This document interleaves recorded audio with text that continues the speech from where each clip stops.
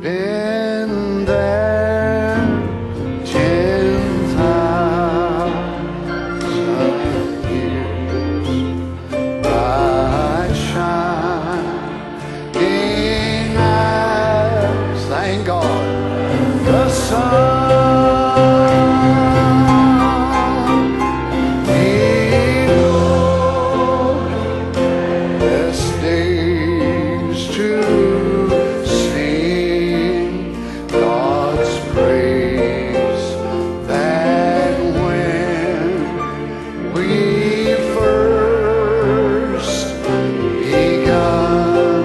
Praise Him now, praise God.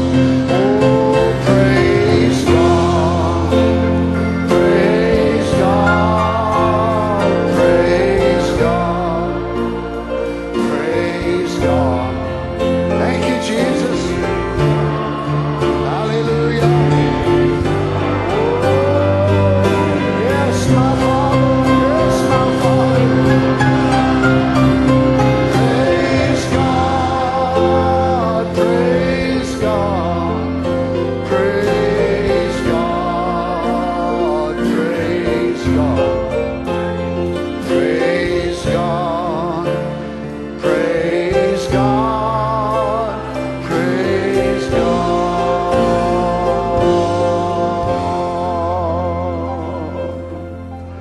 Hallelujah. How many's got so many things to praise Him for? Praise the Lord Jesus. God bless you. Sure good to see you tonight. Good to be home. I've preached in a lot of places around the world, but I don't know of any place I'd rather preach than right here. Ain't no place like home. Amen. I preached to bigger crowds. I preached to people sometimes that was pulled a little more than sometimes you Happy Valleyans do, because I get common to you and you just kind of sit there and look at me and nod. But still, I'd rather be here than anywhere else I know of. So I hope the Lord let us stay that way. We just one day we just fly out of here, get to go home. Amen. God bless you. Certainly appreciate all of those that come up to the meetings. And Brother Ron's, I know you were greatly blessed there. Brother Wayne, Brother Tim did a great job. It certainly was a blessing to see those of you that were there. Appreciate Brother Joe and Brother Terry taking the service this year while we were gone. Amen. Let's turn tonight, if you would, to St. John chapter 17, verse 16. We've been speaking about the church. The church is a wonderful thing of God, and it's a great heart's desire from the Almighty to be able to have a people that He could indwell. A people that He would leave 2/3 of them unredeemed. It would be a challenge for them every day of their life. He knew the end time would become so black and dark. He allowed Brother Branham to see up to 1977, and he could not even see past that. So I want you to think now, since 1977 to the year of 2019, we've been living in such darkness that the prophet couldn't even see past where it went. This is why he predicted that the coming of the Lord would be by 1977. And the Lord didn't tell him no different. But think, here you are living in that time frame where all that darkness, it's congealed so thick and so dark around us every day of our lives. And yet God has kept us by His grace. Amen. The prayer of our Lord Jesus again, St. John 17:16. They are not of the world, even as I am not of the world. Sanctify them through Thy word. Thy word is truth. As Thou hast sent me into the world, even so have I sent them into the world.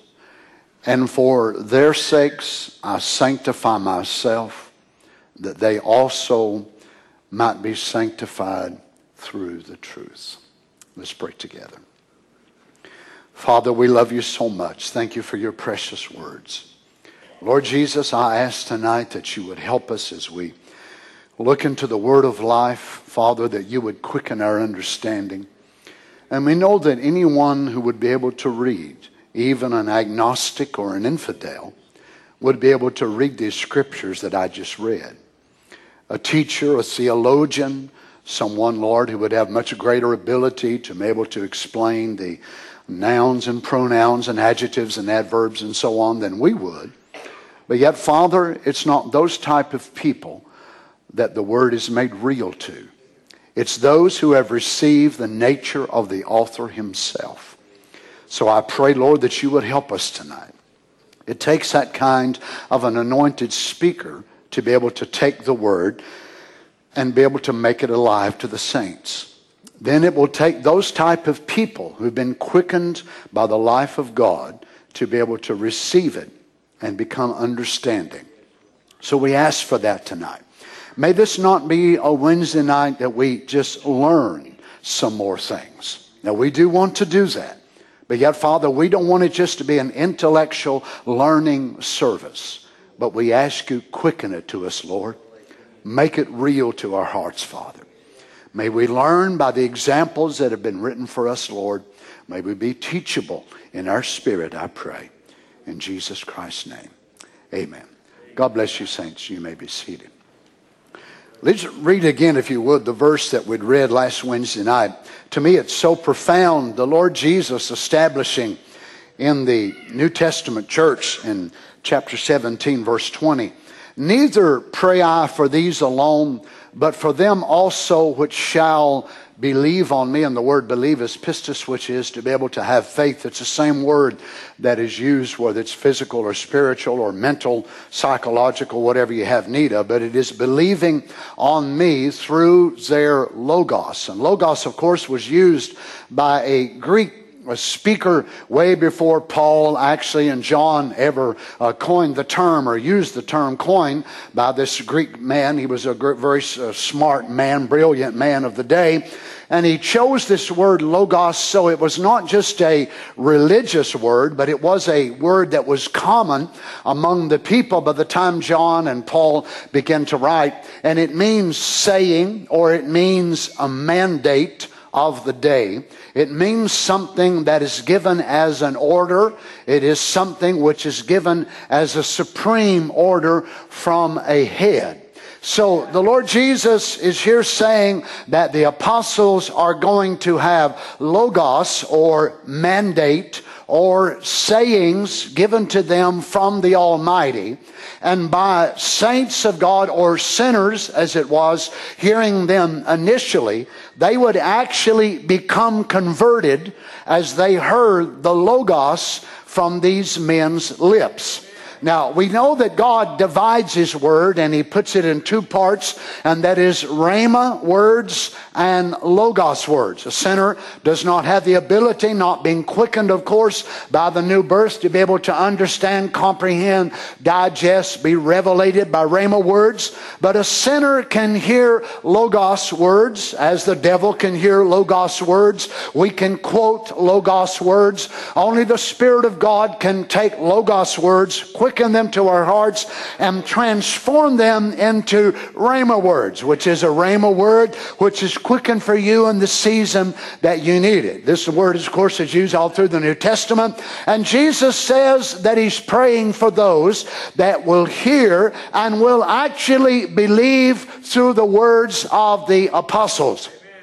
Now, it's amazing that the Lord Jesus is not jealous at all. The Lord Jesus has no problem at all in being able to share this divinity which would become by the Word. And there is a divinity which comes by being an anointed vessel which handles the Word of God in first person. You see, whenever many handle the Word and they quote the Word, they're saying it in the third person of one which has learned it, memorized it, and they've taken it into their human part, and they think by saying it over and over again that will it impart something, and it does. It doesn't impart a mental knowledge of that word, but only a person can say it in the first person when they become anointed by the Lord Jesus himself. Then it's his own life which is taking that word, and it moves beyond that human individual, though taking their voice box, their larynx, and being able to take their lungs and breathe the breath, and as they speak it, somehow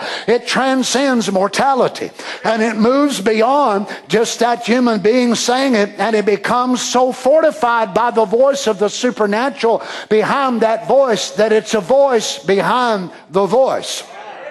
Then the elect of God hear it as that, and it's actually able to transform them and change them. Others can say the exact same words, frame the same words, maybe even say it in a more proper way, say it in a way that would be even more well pronounced, and yet not do anything at all. Satan can quote that word. It'll never create. It'll never add life to anyone. A son or daughter of God that's not near the theologian that the devil is can take that word quickened by the Spirit of God and speak to their body. Cancer be there, speak by the word of life, and speak that cancer right out of their body. Praise the Lord. Is that right? Yeah, that's right.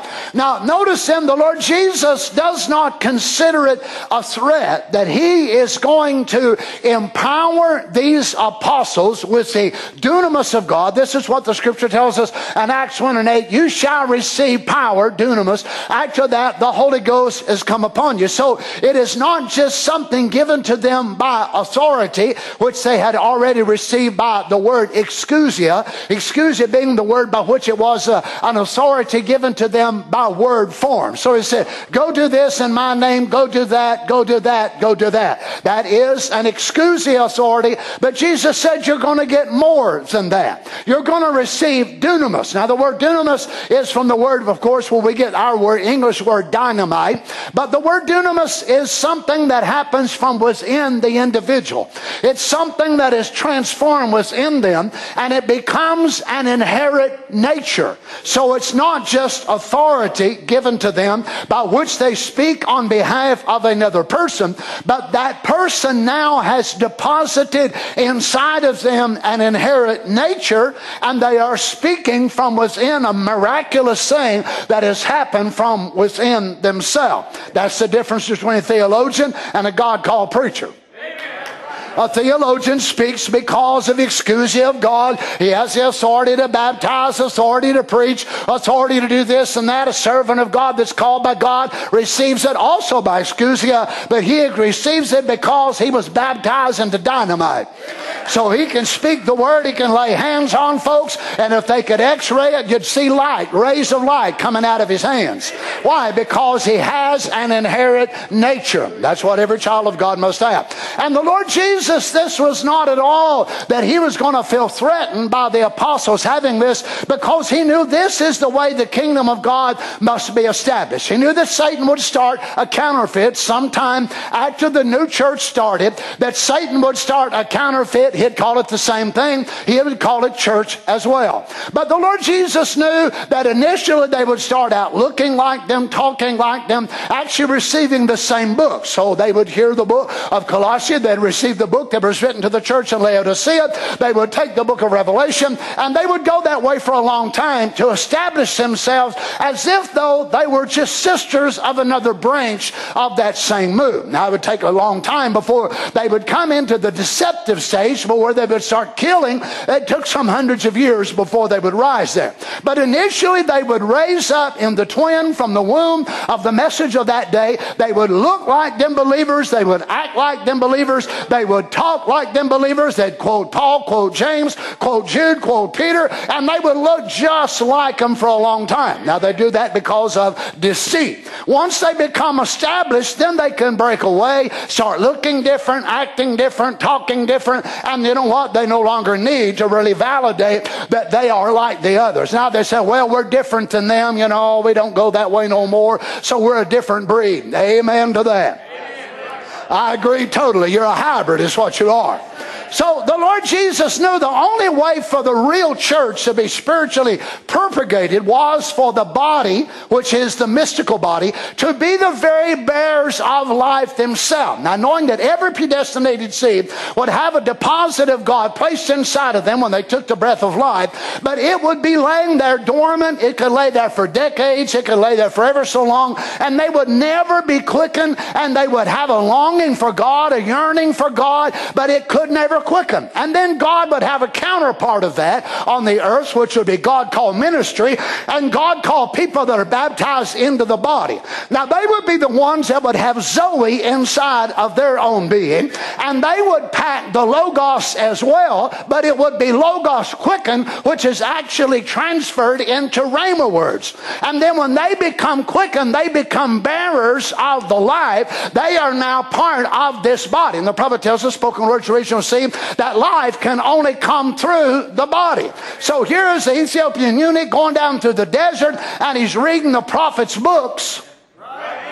He's reading the prophet's books and the prophet's quotes, but he did not understand. He did not understand. Is the prophet talking about himself? Is he talking about somebody else? And the Holy Ghost had moved upon a member of the body which had been quickened by eternal life, and he sends him down there, down there in that desert. And when he comes down, he said, join yourself to that man. When he goes over there, he said, what are you reading? He said, well, I'm reading here about what the prophet said. But he said, is the prophet speaking about himself, or is he speaking about another? I just don't understand. And the Bible says that he began with that same scripture and preached unto him Jesus Christ. So now here was the Ethiopian eunuch, which had a seed of God in him, an attribute of God, but just reading the prophet's books never quickened to him what he needed to have a new birth.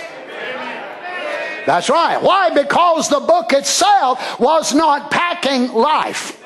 Well, hallelujah. The Bible itself, the Bible tells us itself, the letter killeth, but the Spirit makes alive. The Word itself, oh, you think the Word is alive. It is not. The prophet tells us it is a dead letter, but it takes the Holy Ghost to fall upon that Word, then it quickens the Word. Now, here comes a man then with Zoe, eternal life living inside of him. He is the bearer of the life of God. So it comes, you understand what you read? Well, how can I, except some man teach me?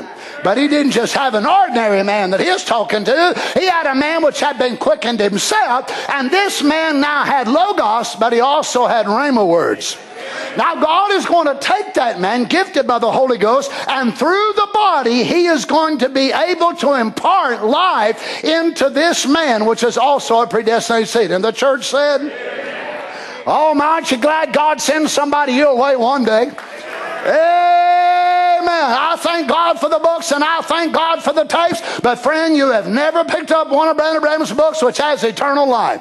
Your Bible laying beside you tonight, or on your phone or your tablet, whatever it is, that Bible does not have eternal life. The pages itself I'm talking about. Eternal life is a person, not a page. Eternal life is a person, not a diphthong. It is not a Greek word, a Hebrew word, an English word. It is a person, and that person is the Lord Jesus. And the Lord Jesus gave his life to his body in order to propagate births. Then for thousands of years, he knew Satan would run right down through the church ages and have a twin in every message that he would send unto those vindicated men. But he would be able to separate his by what? By life. By life and by fatherhood. Amen. Now, a same woman might be able to give birth to twins, and one of them be a white man, be the father of one of them, and a black man be the father of another, or a white man and a Chinese or an Indian, is that right, or whatever more. And God was typifying every church age, every message that he would send, and giving the woman the capability of bringing twins, and it would be the same mother but different fathers. Hey, let me tell you something. Our mother, the message of the hour, has given birth to twins as well. I know we don't like to hear it and we don't like to think it, but it's the truth. This move has given birth to twins. They look like us, they talk like us, they quote the prophet, they listen to tapes. Come on, saints. But what's the difference? Different fathers. Same mother, same movement, but different fathers. Is that what he tells us? Power transformation. Same movement, same mother, but different fathers. That's right. So the Lord Jesus knows, in order to spiritually propagate this church, that the real true body of God, Christ, must have the life of the Messiah itself inside of them. Now, he typed this, of course, in shadow by the Old Testament coming out. We know that the prophet tells us in 1950 that the children of God, the people of Israel, they were the people of God while they were in the land of Egypt. But once they come out of the land of Egypt in the Exodus, then they became the church of God. Now notice, then church means called out. So they were the people of God when they were there, and when God called them out, they become the church of God. Now it was not really under the status of being the people of God that they begin to have so many religious problems. It's when they come out. Now their problems were, of course, under taskmasters, and they were beat, but it was more natural, earthly, carnal problems. But once they become the church of the living God, then they started running into all kinds of spiritual situations, all types of spiritual problems that they never even dealt with before when they were in the land of Egypt. And in some ways it must have been very confusing, because I was thinking, we left Egypt behind, and we're not being beat anymore, and we're not dealing with those issues, but we never had Dathan problems back there, Korah problems, and the Balaam problems. Look, all these problems have just started on us since we become the church. Well, some of y'all had real major problems when you was out there in the world. You got a bad dose of whiskey, and you'd buy a marijuana cigarette. Man, you got a bad one one night. It made you sick as a dog.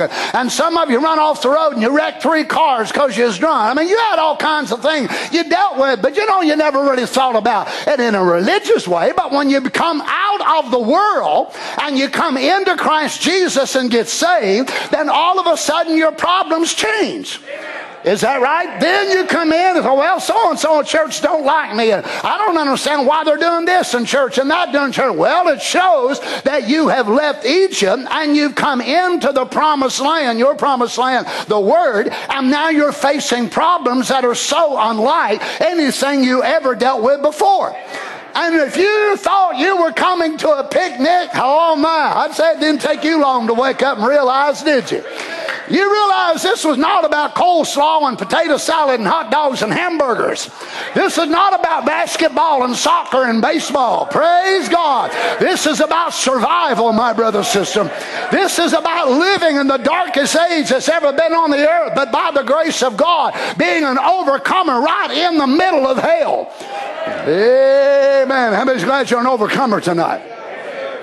Now watch, so whenever we come back to our setting of Dathan, Korah, and Abiram and On, and the elders, the 250 elders that are raising up against Moses, it shouldn't be a peculiar thing then that we see in the church as it comes into the state of the church in the wilderness, as Brother Branham called it in 1947, that the people of Israel became the church of the living God. So Satan then changes his tactics. He's no longer dealing with them as he did down in the land of Egypt to make them idolaters and worshipers of sin. S-I-M was one of the gods of Egypt, of course, and to make them worshipers of the idols that was there. But now he's moving in a different way. So no matter how he moves, he's always got instruments by which he can move through. And the most effective ones are generally human beings. Amen. And whatever they come out, what do they find themselves running into? Well, they find, so many different instances, but when they come into this stage of the journey, then we see Dathan, Korah, Abiram, On, all these other men that are raising up, and they're questioning the authority of Moses and of Aaron.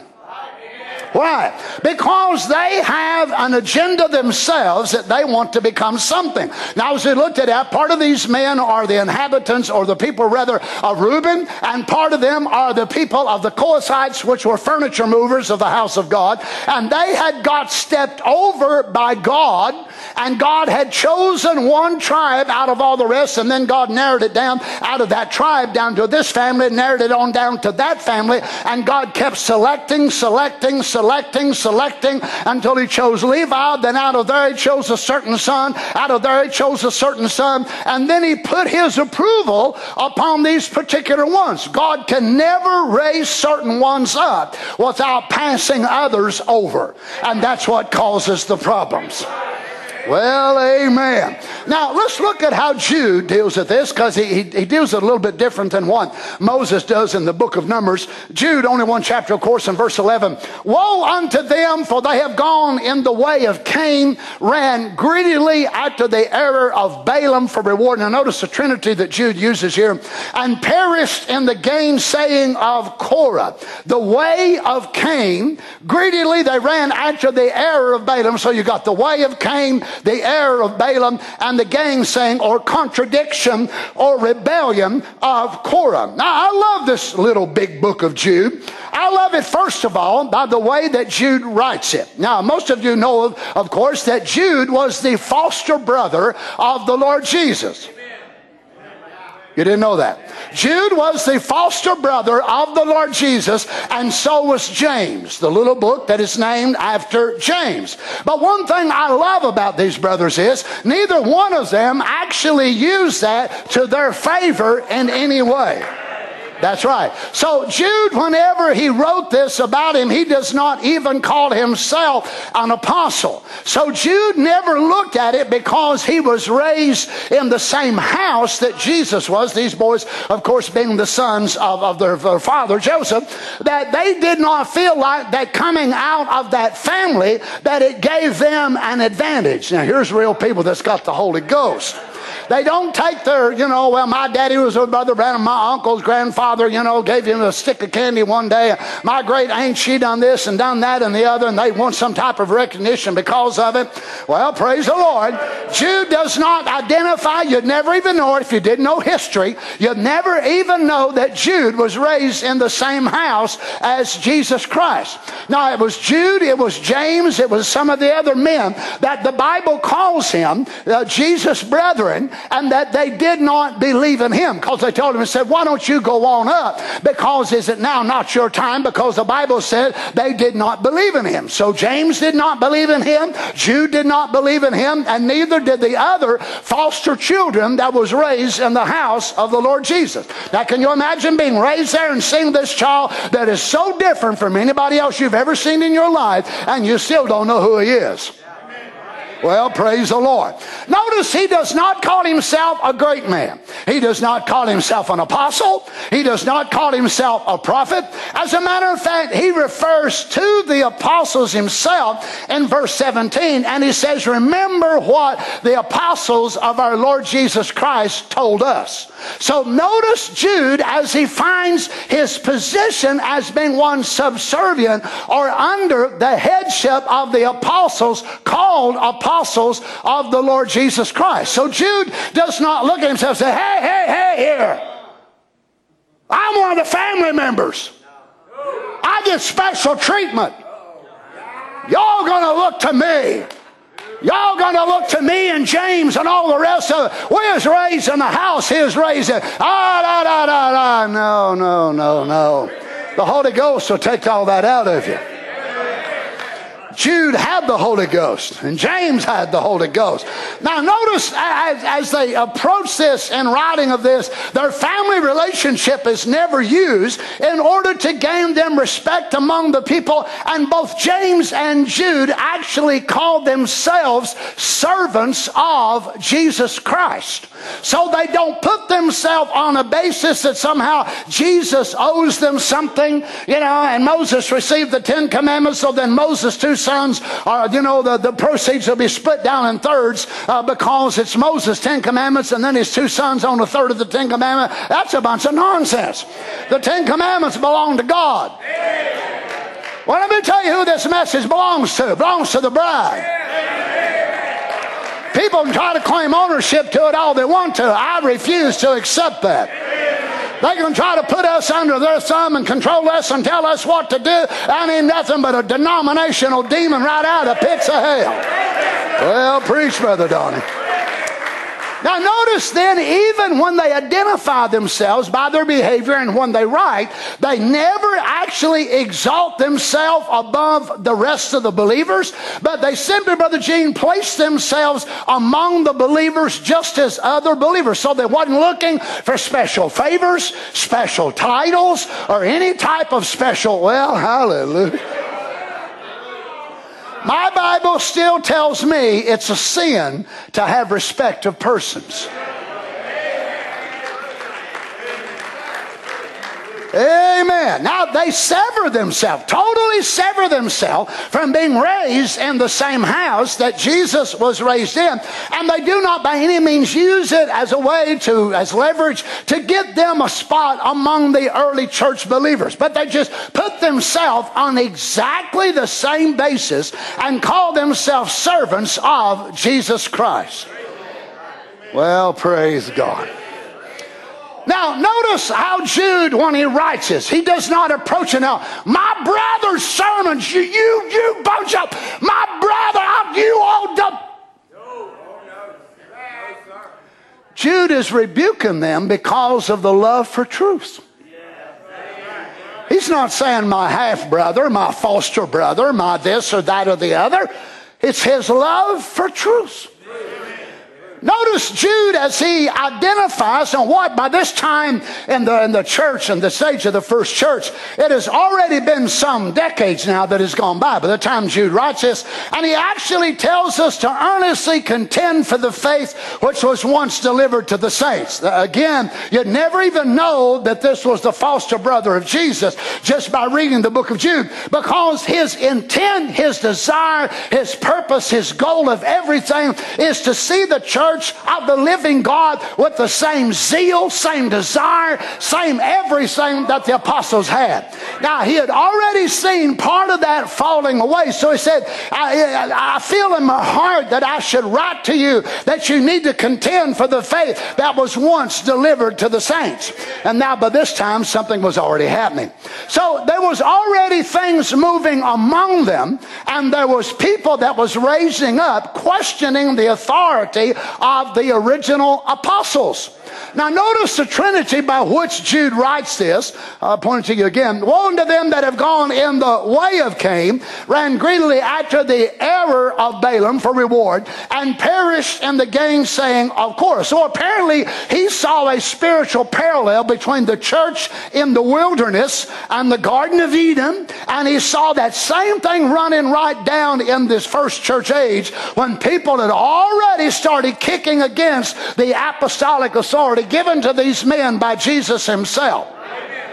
Now, I hope you understand when Dathan, Korah, Abiram, and On were questioning Moses and Aaron, they were not so much questioning them, they were questioning God's divine order. God never calls any man to make him a dictator or a king over God's people, right? But God does have an order of protocol.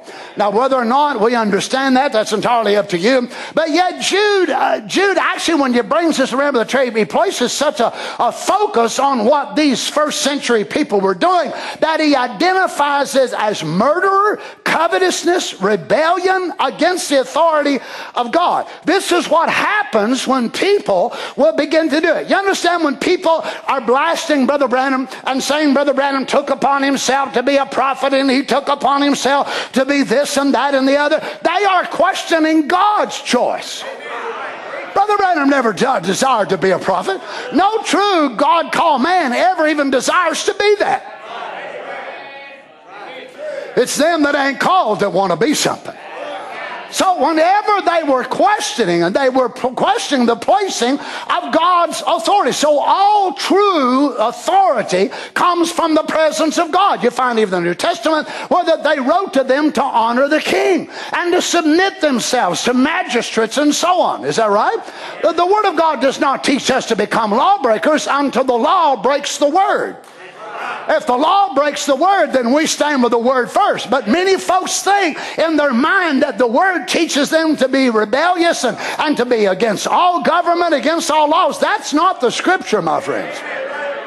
So authority, true authority, is given by God, whether it's in the church, whether it's in the home, whether it's in the land. Is that right? But it's always Satan that kicks against it. And those who must exercise that authority, there will always be those that are chosen to be of higher rank, and there'll be some that will be passed over, and that's where the problem will come. Because you've always got ones that feel like they are so gifted and they are so qualified, but the main problem is God does not agree with their diagnosis of themselves. That's right. Now, it's the same thing here with Dathan, Korah, and Abiram. Now, what's amazing to me is when I look at this and I see the parallel, that Jude, when he picks this up, that he also sees in the hierarchy of God that whenever Michael was disputing over the body of Moses, that the Bible says that he did not say that Michael did not rebuke him, but said, the Lord rebuked thee. Now, you find this amazing because Satan by this time had fallen from his position, but there was still an order to protocol, even though that Michael was in his original position and Lucifer had fallen from his. Now, hold on, do you see? But do you realize that Michael would not stand there and say, I rebuke you. I rebuke you. He did not do it that way. Look in your Bible. But he said, the Lord rebuke you. Why? Because the protocol given to Lucifer in his creation, even though he failed, he still maintains an element of that angelic hierarchy. Boy, some of you are looking at me funny now. But it's the truth. I want you to notice now, though, what the new birth, amen, what the new birth does to sons and daughters of God, that we no longer stand there. And it's no wonder that the prophet said a son has more authority in heaven than an angel of God, that Michael would not rebuke Lucifer. But if we're called of God to lay hands on the sick and cast out devils, I don't have to say the Lord rebuke you, Satan, but I, as a servant of God, others of you that are servants of God, you can stand here on this earth in a realm that the angels could never do. They'd have to say the Lord said this and the Lord said that, but by the baptism of the Holy Ghost and sonship that has been restored to us, we can stand on the earth and speak directly to Satan and say, Satan, in the name of Jesus, I rebuke you. Take your hands off of God's son. Take your hands off of God's daughter. You are trespassing on God's property. Can't you see why the New Testament brings a new order to divine protocol? Hallelujah to God. It restores the sons and daughters of God back to their authority that they had before Adam ever fell in the beginning. Praise. Thank you, Lord Jesus. Oh, when I saw that, I about to have a fit. Praise be to God. Now you see, Michael himself did not stand there and rebuke Satan. But look at what the New Testament, the church, has the authority to do. Praise God. The prophet said, the army of the devil puts sickness on the people of God, and the army of God takes it off. Whatever you ask in my name, I'll do it. Any two on earth agree is touching one thing, it shall be done. If you abide in me and my words abide in you, ask what you will. Delight thyself also in the Lord, and he will give thee the desires of thine heart. I wish above all things that thou mayest prosper and be in health, even as thy soul prospers. Oh, hallelujah. Let's just go ahead and have church here tonight. What do you say? Don't you see what God has placed us back to as sons and daughters of God? We have authority as believers.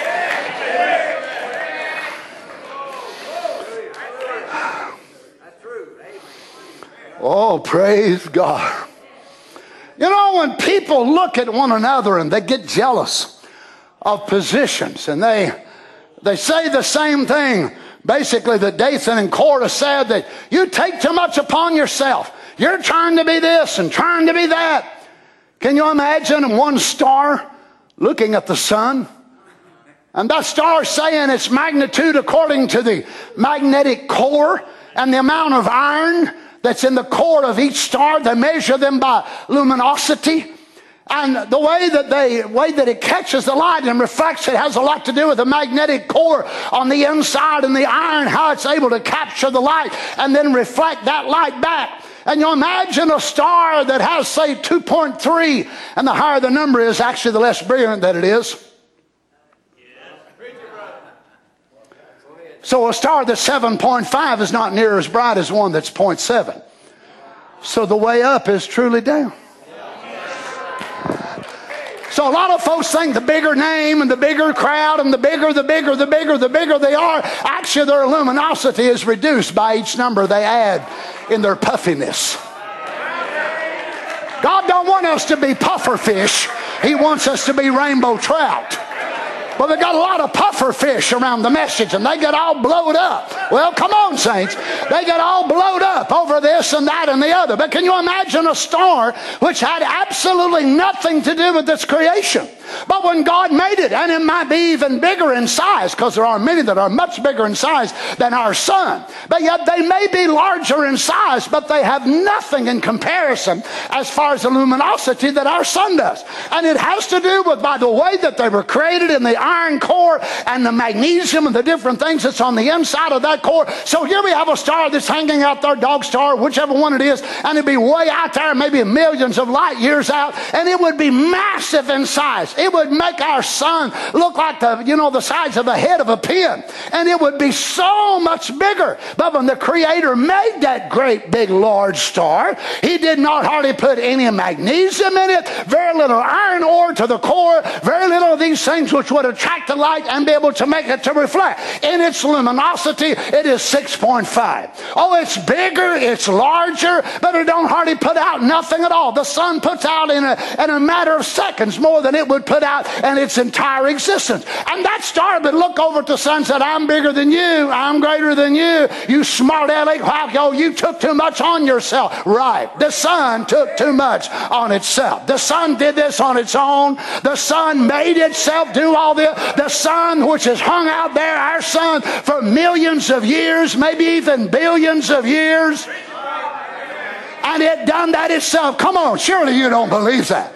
That sun did not do it. Our moon. No, what if the moon then would look at the sun and say, I got a problem with you, son. I've got a major problem with you, smart aleck, show off. You're so bright and so brilliant. Look at me. I don't even get to come out hardly till nighttime. I'm just this little humble glow. And I get divided in quarters. I get all cut up like a pumpkin pie. I get all sliced. First quarter, second quarter, third quarter. And then I get full moon. Then I go back down again. My whole life has been up and down and up.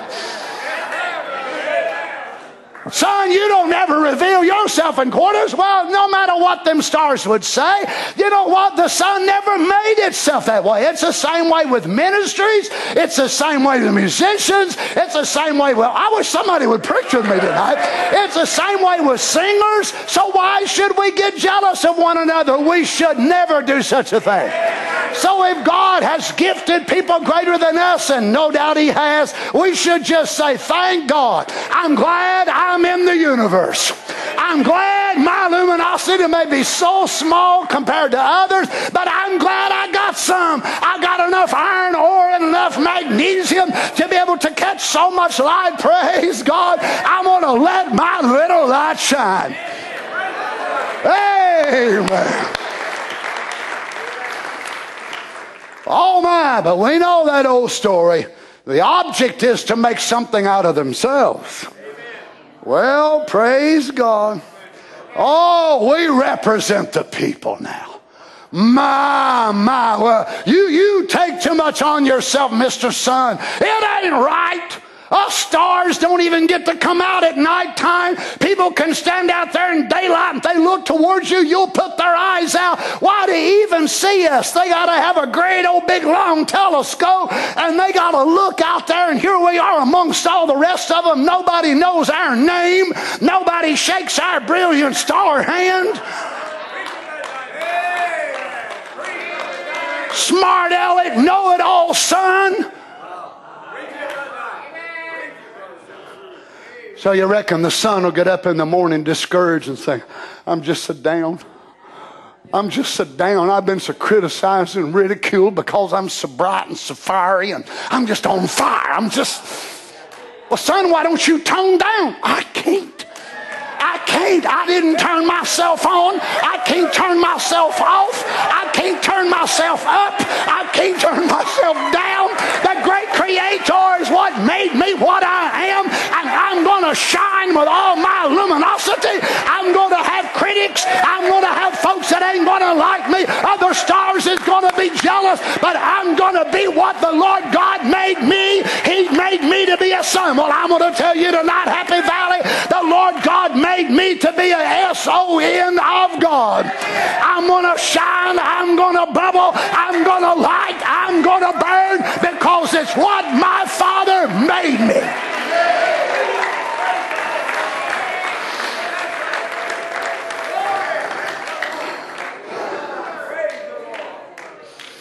So if you want to sing me a song after church, you can. Twinkle, twinkle, little star. Now I think I really know who you are. But you see, their envy is based upon selfishness, not the interest of the body. And Jude was dealing with the same thing. Of course, they come and question Paul's apostolic authority. They question Peter, all the rest of them. Notice this in the Smyrna church age. I know you're familiar with this. All over the world, in both Pentecostal and fundamental groups, they're organizing the businessmen. They've invaded the pulpit without a call from God. They have styled themselves the fishers of men and the founders of a move of God. They say the gifted ministry of Ephesians 4:10-13 that God gave the church has failed. So they are taking over and push and play.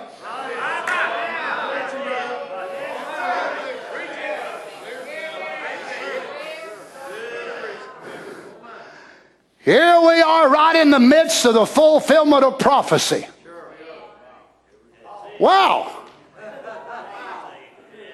Called the gainsayings of Korah.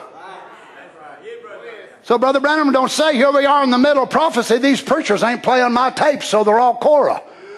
But he likened businessmen, which are not called of God, getting in the pulpit, saying that preachers had failed. So if the preachers have failed, they've got to have an alternative to offer in the place of the preachers. Oh my! I don't understand why in the world you folks get so quiet. You might as well say amen. They've done took your picture on that camera. You're already identified here tonight. You might as well say amen.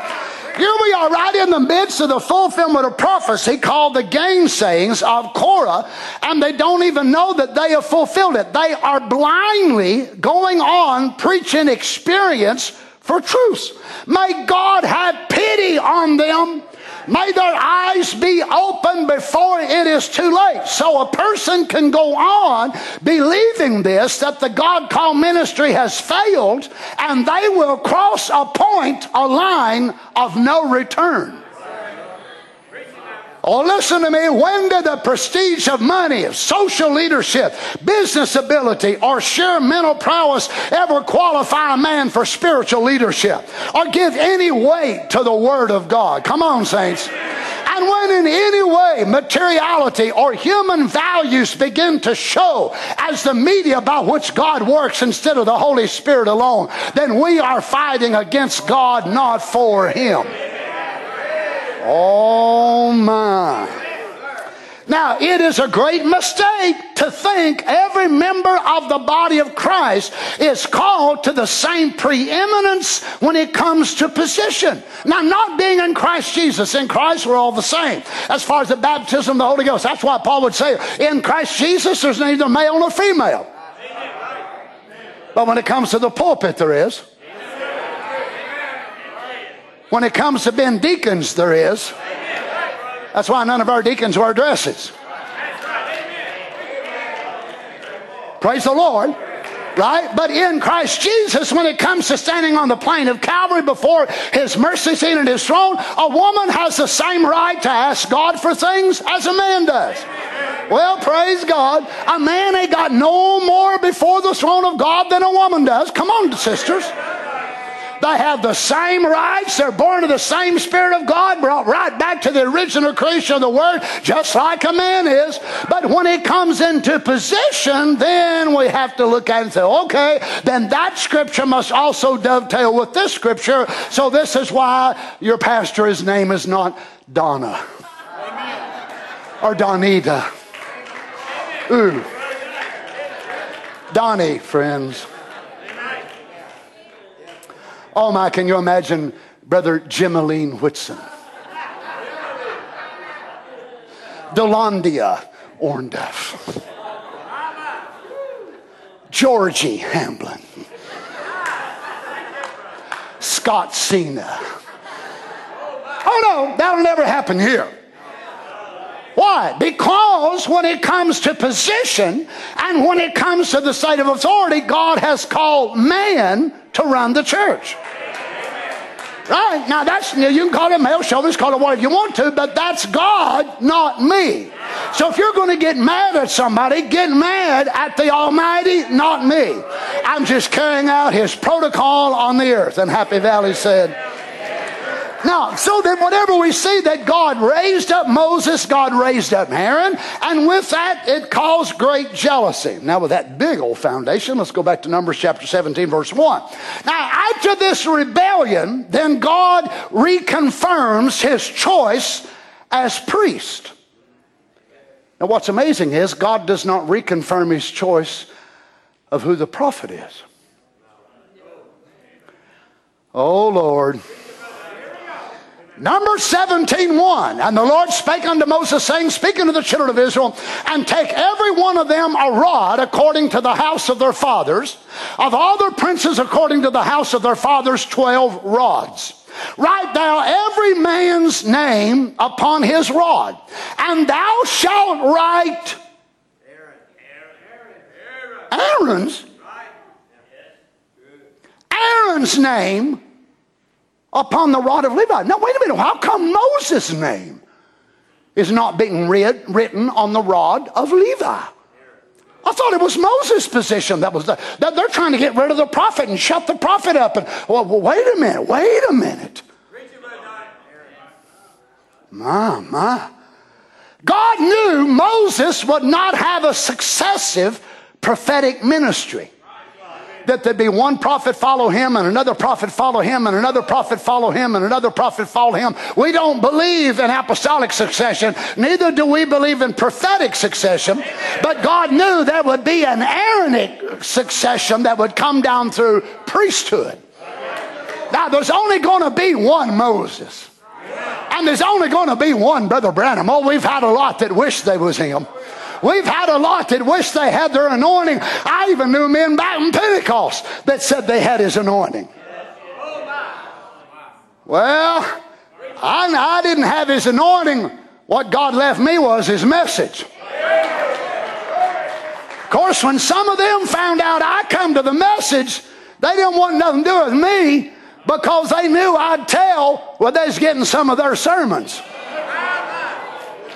So I'd rather have the message he left than the anointing that was on him to pray for the sick. Oh, that's well and good. Praise God for that. God never promised another Malachi 4, another Malachi 4, a Malachi 4 1/2, a Malachi 4 5/8, a Malachi 4 9/16, a Malachi 4 11/16, and a Malachi 4 3/4. No, he promised one Malachi 4. And then he promised believers that would follow that Malachi 4 and become what Malachi 4 preached. That's me. That's you. Now notice, so God tells, this is God. Now, I hope you understand this. This is an ideal, perfect example of one-man leadership. People think one-man leadership is one man doing it all. One-man leadership is one man receiving the revelation for the age and then imparting to others under his leadership what God wants them to do. That's what Jesus is doing to the apostles. Jesus was a New Testament example of one-man leadership, which did not mean Jesus was going to preach himself in every generation. Amen. But he would send out his apostles. He would pray for them and pray for those of us that would believe them. That is God's projection of one-man leadership.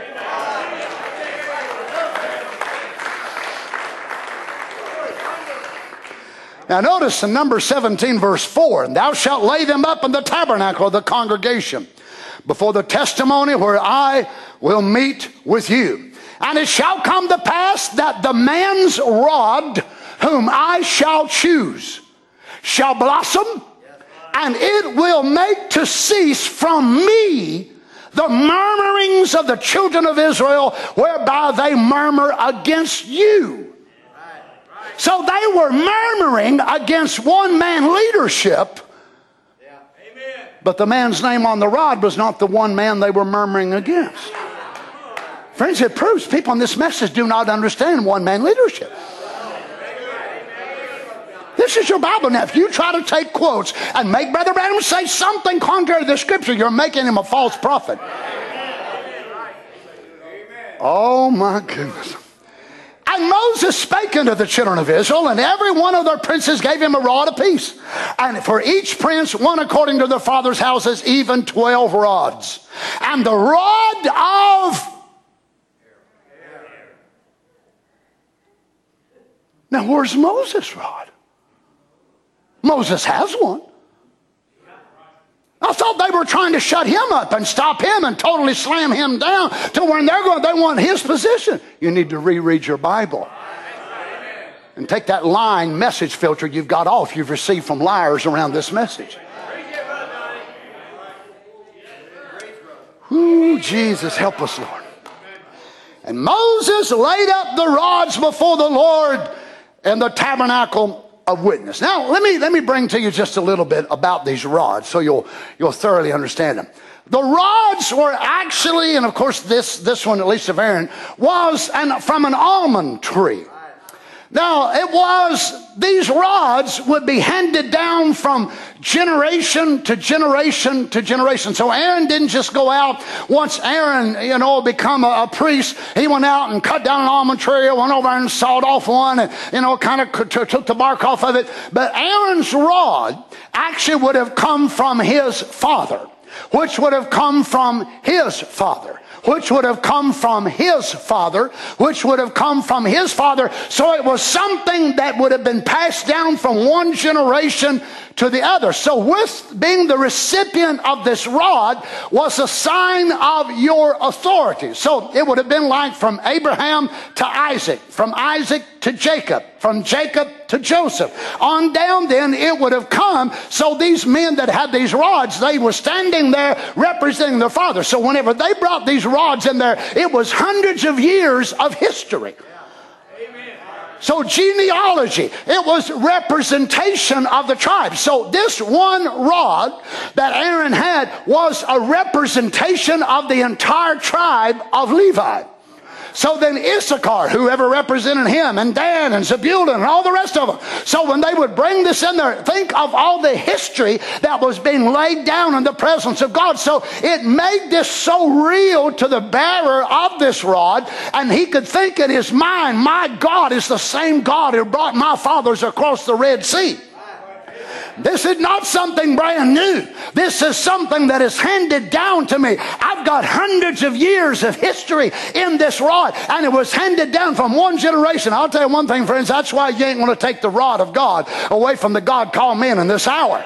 Because our rod was not given to us by Brother Branham. Our rod was not given to us by our mama, our daddy, our aunt, our uncle, but the rod of God, the call of God placed upon us, amen, has been come back plumb to the foundation of the world. Our inheritance from the children of Israel in the wilderness is identified, and our rod and our authority. Praise be to God. Amen. So they were representative of an entire tribe. That's why they didn't have 500 million rods or 10,000 rods. How many they had? They had 12. That's all they needed. All of the children of Israel were identified by 12 rods. So a rod was a representative of a position, also of authority. So it represented every man then in the tribe. So his tribe is identified. So here they come, they bring them rods and they lay them right there in the presence of God. Every soldier in a regiment was represented in that rod. Every cook that followed the army along was oh boy, I'm about to get into something. Don't you understand when God, amen, when God allowed, don't you know and see, my brother, sister, that when Muhammad laid his rod in the presence of God, whenever Shintoism and all these other things, don't you understand the only rod that God raised from the dead was his choice, Jesus Christ? Where is Muhammad? His body is still in the grave. Where's Hare Krishna? His rod is still in the grave. Where's all the rest of these founders? Still in the grave. But where is the rod of God? Set it on the right hand of the brother. Hallelujah. God allowed his rod to also die. But he lay right there in the presence of God. And God said, I'll prove which one is mine. I'll raise him from the dead.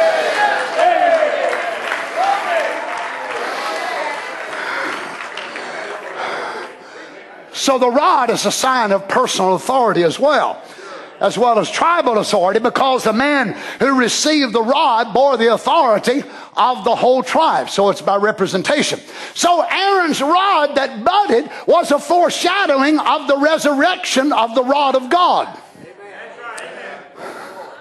Amen. Praise God. Don't you love him? Now, notice this in Numbers chapter 17, verse 8. And it came to pass that on the morrow, Moses went into the tabernacle of witness, and behold, whose rod? Where's Moses' rod? Now listen, friends, when it comes to this side of the divine protocol of God, Moses was identified in Aaron's rod.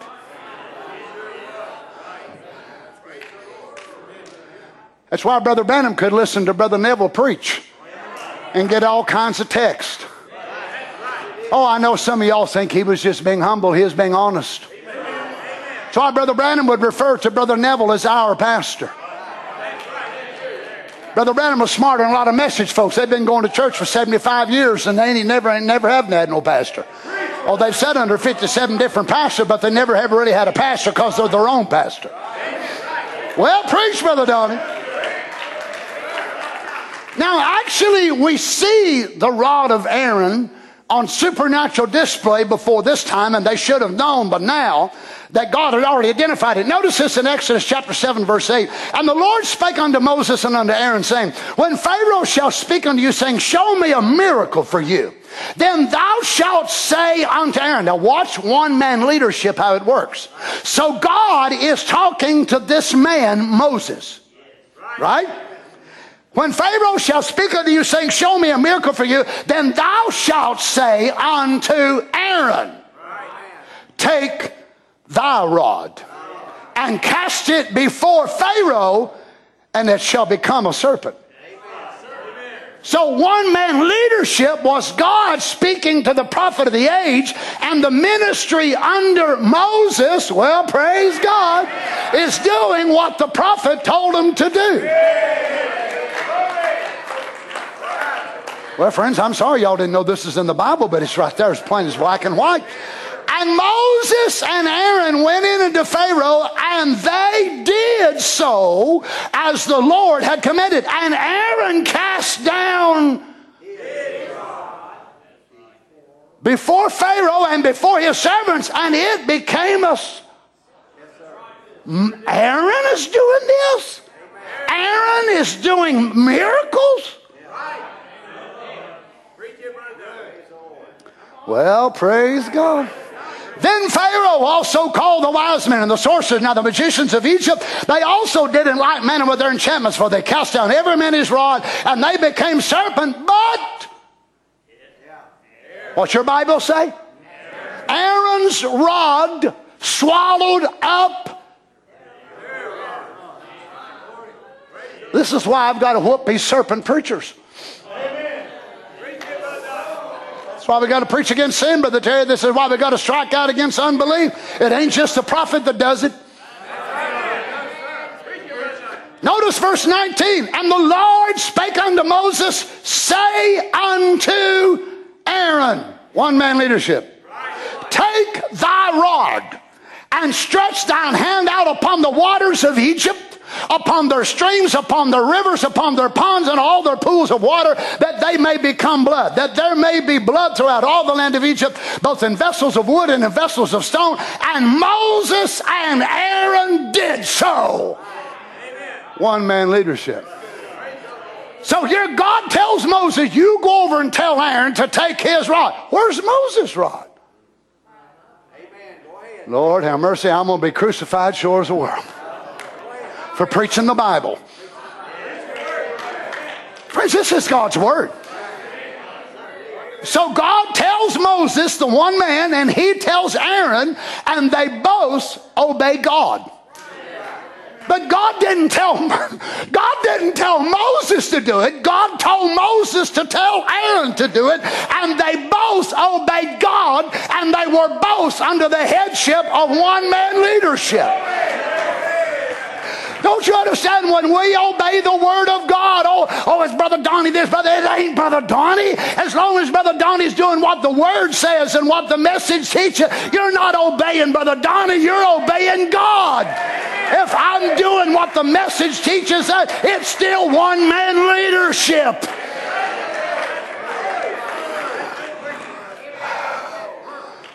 And Moses and Aaron did so as the Lord commanded. He lifted up the rod and smote the waters that were in the river on the side of Pharaoh, on the side of his servants, and all the waters that were in the river turned to blood. Who done this? Aaron. Amen. That's right. Chapter 8, verse 5. And the Lord said unto Moses, now God, why don't you tell Moses? Why don't you just bypass Moses and just tell him, now look, you know what, Moses, I'm not sure I even need you anymore. I think really, this middleman situation it's kind of troublesome to me. So what I'm going to do, Moses, is get you out of the way, and I'm just going to talk to the pastor myself, and I'll just give him this revelation of this and that and the other, and it don't have to line up with the Word, and it don't have to line up. No. Oh, why don't God tell Aaron himself? Because Aaron ain't a prophet. So when preachers or whoever more get all these wild, fang-dangle revelations as contrary to the Word of God, I've only got one thing to say. Liars. God ain't going to tell no man. I don't care what he calls it, what he brands it. He ain't going to tell no man contrary to what the Scripture says and what he's already said to his vindicated prophet. He can't do it. Oh my. And the Lord spake unto Moses, say unto Aaron, stretch forth thine hand. You mean it was not the hand of Moses that was doing all these miracles? Well, Brother Donnie, I always thought, now we found the problem. Stretch forth thine hand, oh my, with thy rod over the streams, over the rivers, over the ponds, and cause frogs to come up from the land of Egypt. You mean Aaron is doing this? And Aaron stretched out his hand over the waters of Egypt, and the frogs come up and covered the land of Egypt. Verse 16, and the Lord said unto Moses, say unto Aaron, stretch out thy rod and smite the dust of the land, that it might become lice throughout the land of Egypt. And they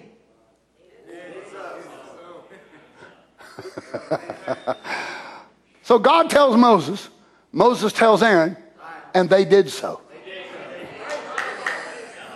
Why? This is God's way. You understand? This is God's way. This is why, friend, that when people give us so-called revelations and they don't line up to the Word, forget it. Oh, they'll try to hold you under fear. They'll try to scare you. Forget it. If it don't line up to the Word of God, forget it. And they did so. For Aaron stretched out his hand with his rod. Well, I wonder what would happen if he'd have said, now, you know what, Moses? I'll tell you what, I believe this would be a greater miracle actually if I'd use your rod. Now, you've got one, you've got to stick there because you done told us what God done with it up there in the mountain up there. So I'll tell you what, I believe it'd be better if I'd take your rod. God specified Aaron's rod. So look, brother, if you ain't got nothing but a 2x2 switch, use it, it's yours. Leave the prophet's rod alone. A lot of folks trying to make themselves this and that and the other, and they're trying to pick up a big club. They ain't got enough sense to even know which way to use. They don't even know which way to turn it. Come on now. Use that little switch that God's give you. You'll be a whole lot better off. Use an ox goad if that's what God's put in your hand. If He put a slingshot in your hand, go ahead and use it. It's yours.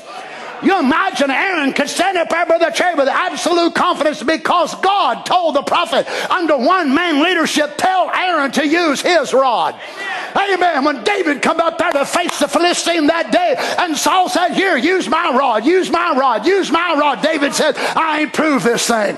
I ain't proved this thing. I don't know nothing about this, but I'm going to take out there what I know. This is my anointing. This is my call. This is what I'm supposed to do. I can't be Brother Tim. I can't be Brother Mike Price. I can't be Brother Terry, but I want to take my rod. It may be little. It may be small, but I got confidence in what God's put in my hand.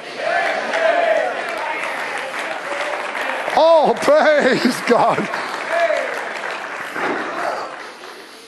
And they did so, for Aaron stretched out his hand with his rod and smote the dust of the earth, and it became lice in man and beast. All the dust of the land became lice throughout all the land of Egypt.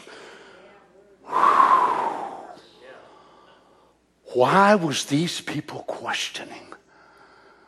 So God tells Moses, back to Numbers 17:8. On the morrow Moses went into the tabernacle of witness, and behold, the rod of Aaron for the house of Levi. Praise God. So when the rod budded, Aaron budded. When the rod budded, the Levites budded. Don't you understand? When God raised our almond rod on the third day, when he budded, we budded.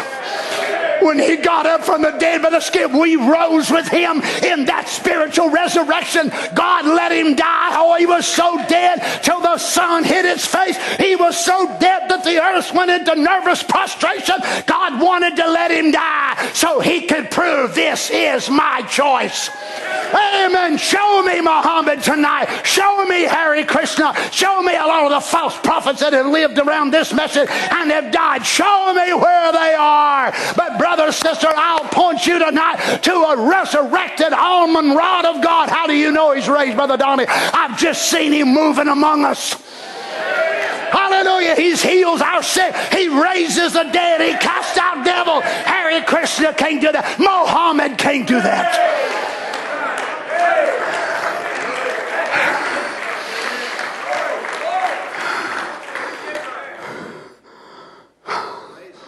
The rod of Aaron for the house of Levi was budded, brought forth buds, bloomed blossoms, and yielded almonds. 3 pulls on the same rod. Now what's amazing is that when Moses walks in there, that he sees this rod in these 3 successive stages. Which you'll never find in nature. Let me read you this. I know it's time to close, but I ain't closing.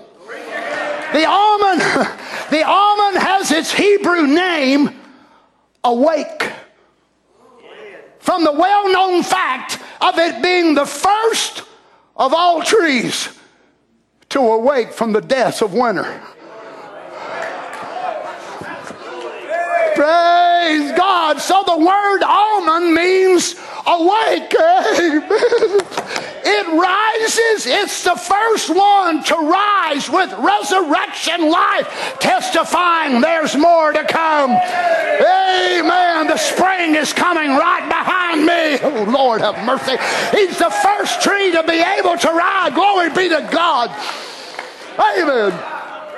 It flowers in the month of January, and by March it brings forth this fruit to maturity. Now look, it spans over January, February, and March, 3 months. But when Moses walks in there, he sees January, February, and March all in one display. First pull, second pull, third pull, leading to the climax of the rapture. Praise be to God. Justification, sanctification, baptism with the Holy Ghost. And some folks say, well, we don't need sanctification no more. Yes, we do. We still need it working in our lives, brother, sister. Oh, my. So this name was given to the almond tree to signify its status in botany life. It's the first one to awake.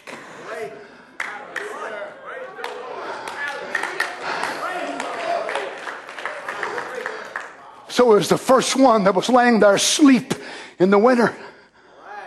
raised from the dead. Let's stand. I ain't got time to go through all the rest of it. Praise be to God.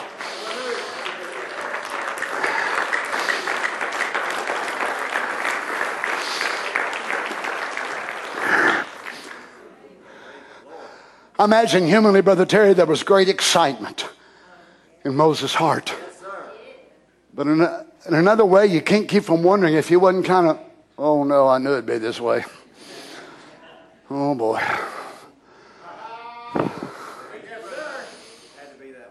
So he brings out all these rods.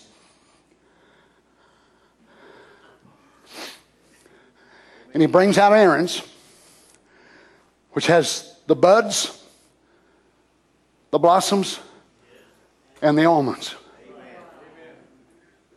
This miracle was so profound and so convinced the children of Israel that they needed preachers, they never questioned it one more time.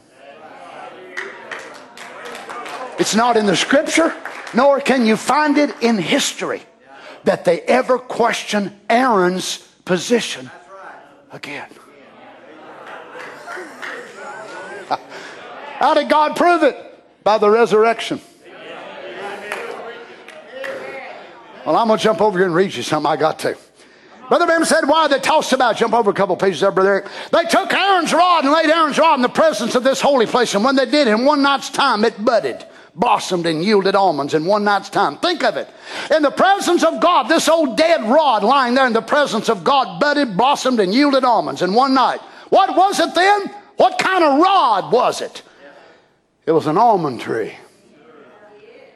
Now, probably with the bark gone off of it and looking at it, it'd be very hard to distinguish it from any other kind of tree. But the resurrection proved what it was. You was an old dead dried up stick in the world. You look like all the rest of them old dead dried up sticks. But you got in the presence of God. Amen. What did it do? It proved who you were. It proved you come from the tree of life. Blessed be the Lord. Notice he said that's what had taken from the stick was off of an almond tree. And you are a stick of some kind.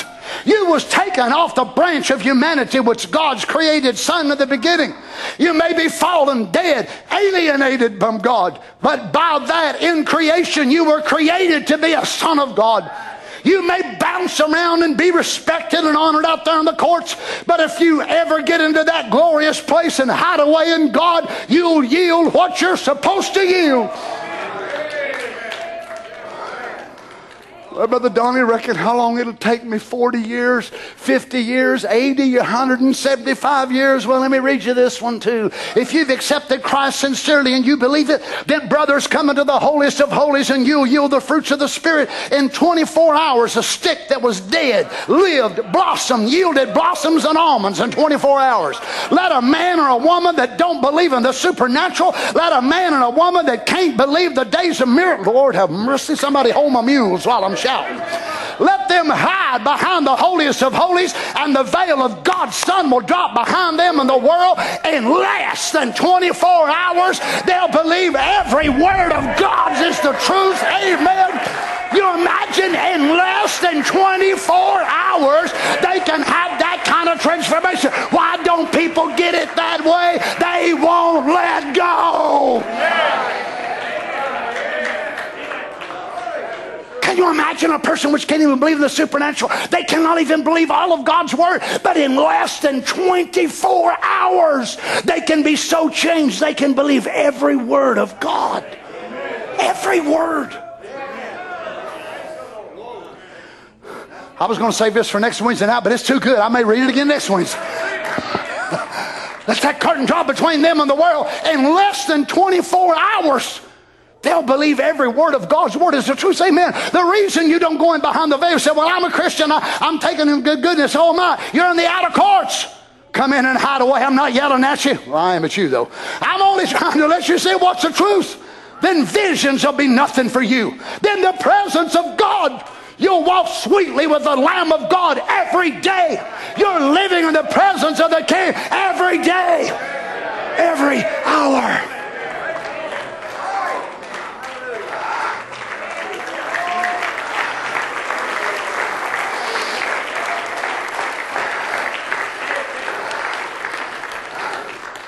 Well, I've done rearing next Wednesday night sermon, so I'm going to read these other scriptures.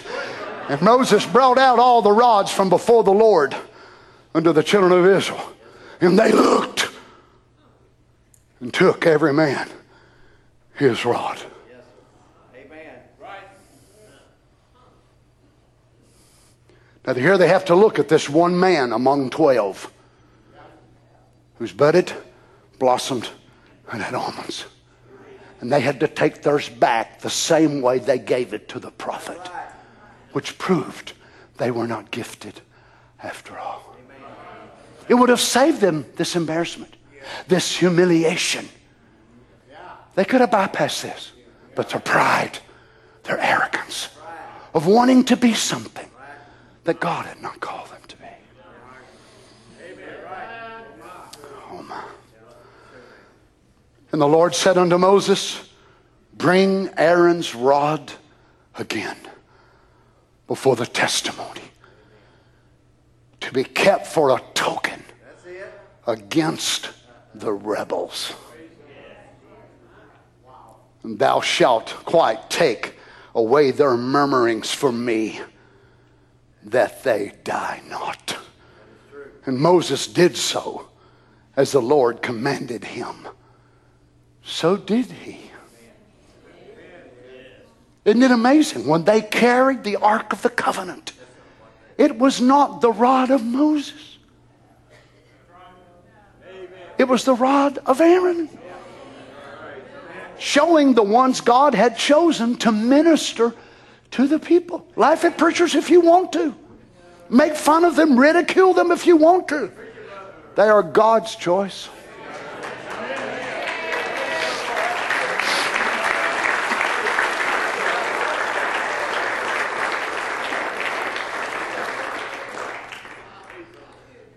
Let's bow our heads, shall we? Oh, Heavenly Father, I pray tonight, Lord, that you'd take these simple things. May each of us learn a very important lesson. As I likened us to stars, Lord, in the heavens. Lord, we can only be what you have made us to be. At our zenith, at our heights, whenever we finally have arrived to that spot of adoption, placing of sons, and by that I don't mean in the millennium, but I mean us coming to our fullness, Lord, receiving the token life. Lord Jesus, whenever I look at the apostles, I see them receiving the Holy Ghost. They did not have to go prove themselves now for another 6 months or 6 years or 10 years or 15 years to see how they'd do. But they come out of the upper room filled with the Holy Ghost, and you put them on display within an hour after they were born again. Lord, help us to see many of the things that we're placing off in the future, looking for a way down the road somewhere. It's happening right among us. Many of these saints, they know they're not preachers. They know they're not called to be that. But somehow they're longing and waiting for something another that they think is going to happen down the road. And here they stand tonight with the true baptism of the Holy Ghost. Even a greater miracle than a person receiving their blinded eyes opened. I don't know why we do it this way, Lord. But we look at someone receiving their eyes opened, or maybe their eyes are crossed and you would straighten them out. And we share that testimony and we shout and we get so emotional. But maybe within 2 days that person's eyes will be rotting because they died with a heart attack. So what happened to that miracle? We hear a testimony. Well, where's that person? Well, they died with a heart attack. They stepped out in front of a car and they were run over. So what do we have left? The testimony of a miracle that God did. And yet here we are living every day of our lives with a supernatural, the greatest miracle that you could do upon the earth, giving us a new birth. And we downplay it and we look at it like it's some little old measly something or another. But yet, Lord, when all those that have been healed of cancer, all of those, dear Father, that have received supernatural miracles, if they go on in time and live long enough, they'll get sick again, they'll die, if the rapture don't take them? So which is the longer, most enduring miracle? Opening the eyes of the blind naturally, or opening spiritual eyes which are blind to the Word of God? If a person would die right here in this service tonight, and we, by the grace of God, would be able to pray for them, and you would restore their life, that would be a wonderful thing. We would testify the supernatural power of God's among us. But if one here tonight don't have the Holy Ghost, and they're able to receive it here tonight, Father, which is the greater miracle? Why is it that we look at those visible things and we tend to make them so great, and we rejoice, and oh my, we should rejoice. But then when we see you do the greatest of all miracles, and we look at our own lives, oh God, I'm nothing, I'm just kind of struggling along. There shouldn't be a day go by that we don't thank you for our greatest miracle, the new birth. Help us, Father. We love you, Lord. May you help each of us, Father God, that we can find our rod. We can find our position. The one you wrote our name on. The one you gave us. May we not look at it through eyes of arrogance or pride. Father God, may we look at it with thankfulness in our hearts. May we not be jealous of those who have a rod that might be more brilliant or truer than ours. But may we accept ours, as these men had to accept theirs. If they'd have had an understanding, they could have called back the miracles that you had done with the rod of Aaron. You hadn't done that with theirs. It was all in their mind, and Satan had anointed their mind to make them think they were something, but you had not testified of none of those men. You testify of your gifts. A real preacher don't have to go around calling everybody to get doors open. You open the doors. A real preacher don't have to tread on other men and run them down to try to make himself something. No, Lord. Help us, I pray tonight, Father.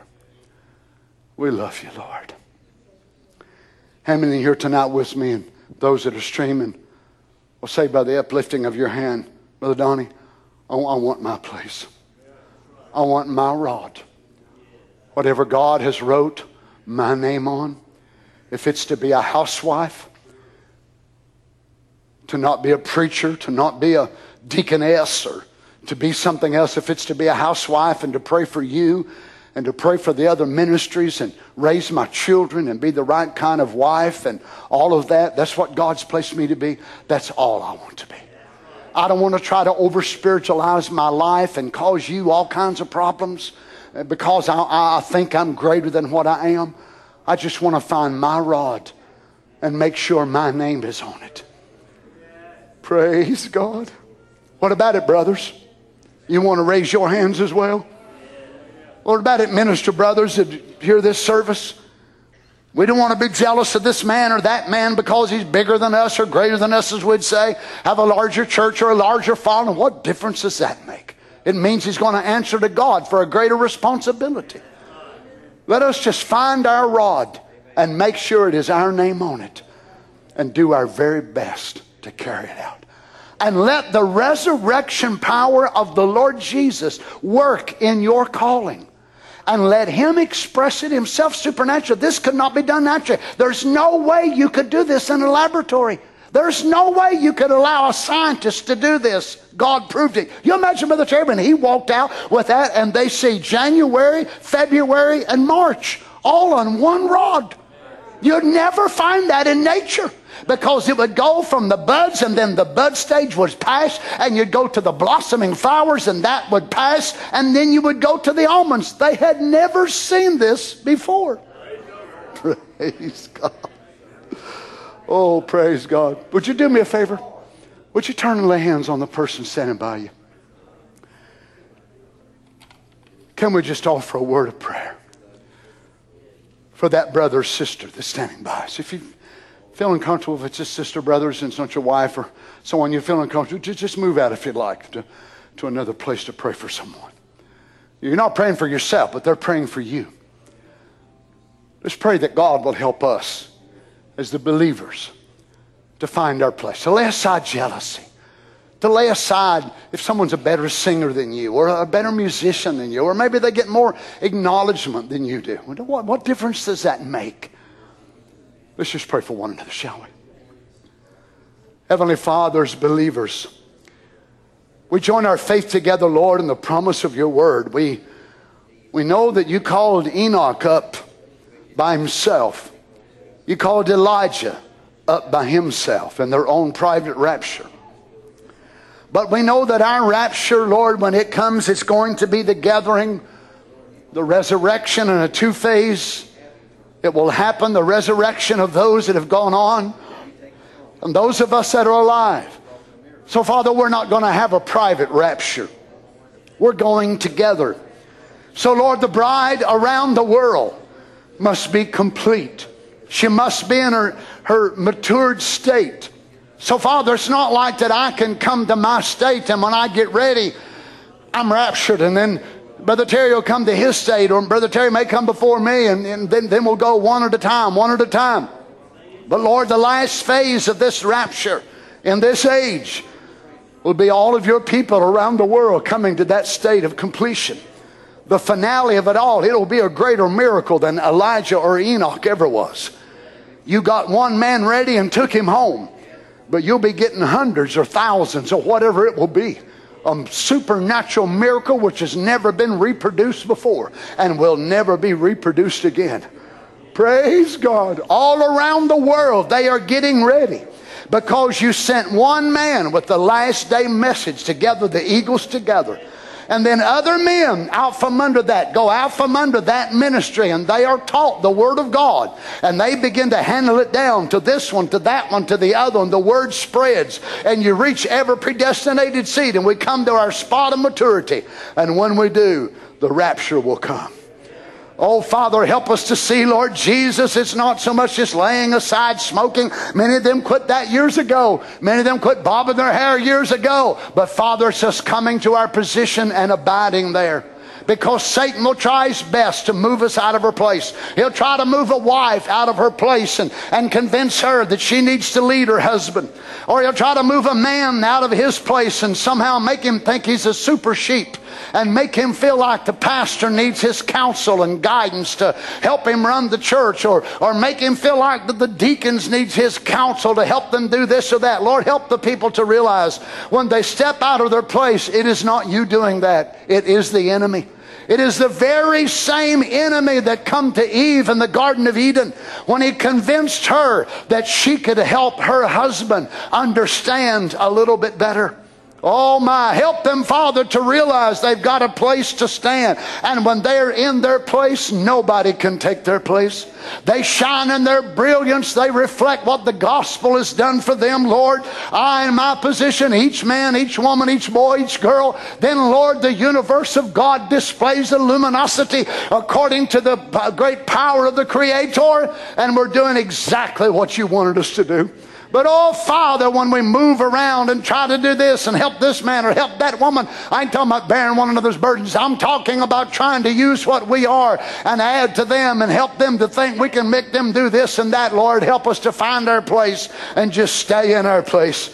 Lord, your prophet said it was like a well-oiled machine. When each part is just placed there and each cog turns against the other. And then in a machine that design, there's some that are small and some that are big. Some that are so small and so significant seem like. Others that are bigger and larger and they do more. But any of those that's ever rode a 5-speed bicycle or 10-speed or those that would have a variable speed, and they know when they take off, they don't want to take off in high speed, but they want to take off at a speed that's comfortable, and then they keep changing and changing, and the faster they want to get, and what do? They get to a smaller cog, a smaller cog, a smaller cog. But as they build up that speed, it's easier and easier because each one of them are designed for a certain ratio according to the crank, and if they start off on the wrong one, they will not get anywhere. Same with us, Lord.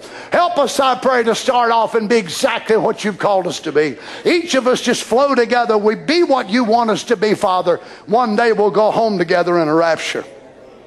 Grant it, I pray, Lord Jesus. Thank you, Heavenly Father.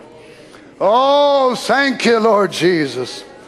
Oh, don't you appreciate His grace tonight, friends? Don't you love one another?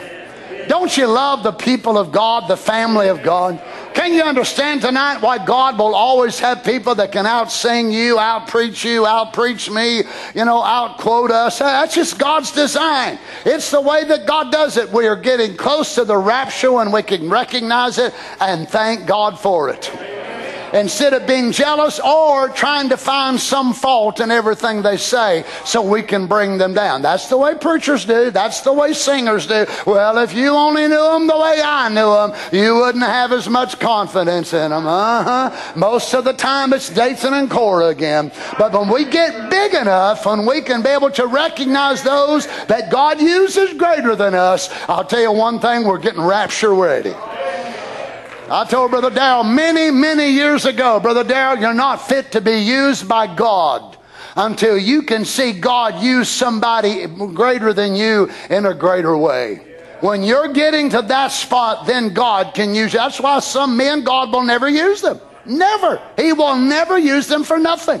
Because they think they ought to pole vault out of the gate right on the very top of the field. They ought to be the number one. God cannot stand that attitude. That was the devil's attitude that got him kicked out of heaven. Amen. Sing, Harry.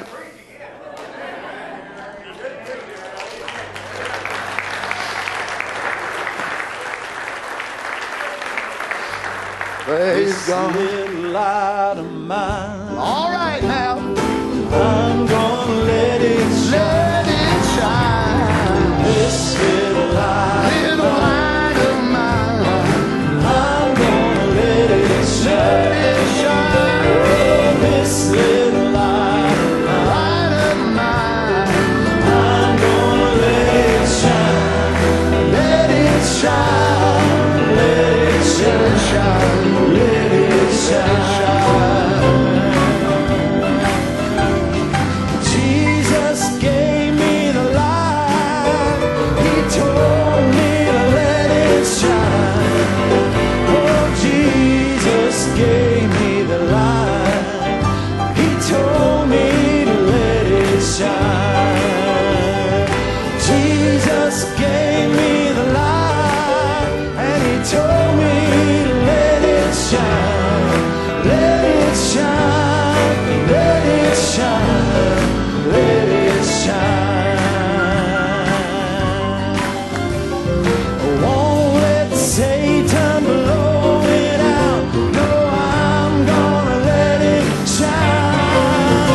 Won't let Satan blow it out. I'm gonna let it shine. Won't let Satan blow it out. 'Cause I'm gonna let it shine. Let it shine. Let it shine. Let it shine. This Holy Ghost light of mine, I'm gonna let it shine. This Holy Ghost light of mine, I'm gonna let it shine. Well, this Holy Ghost light of mine, I'm gonna let it shine.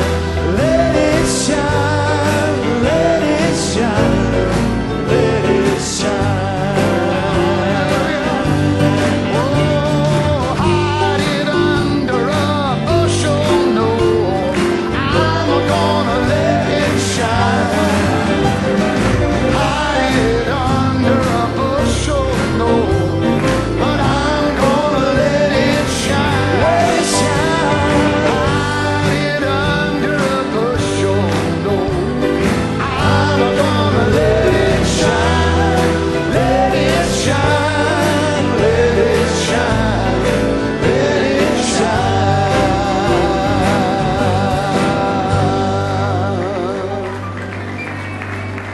God bless you, saints. Be encouraged in the Lord. You love Him tonight for His Word. God bless you. See you this weekend. Go in the fear of God. This little light of mine.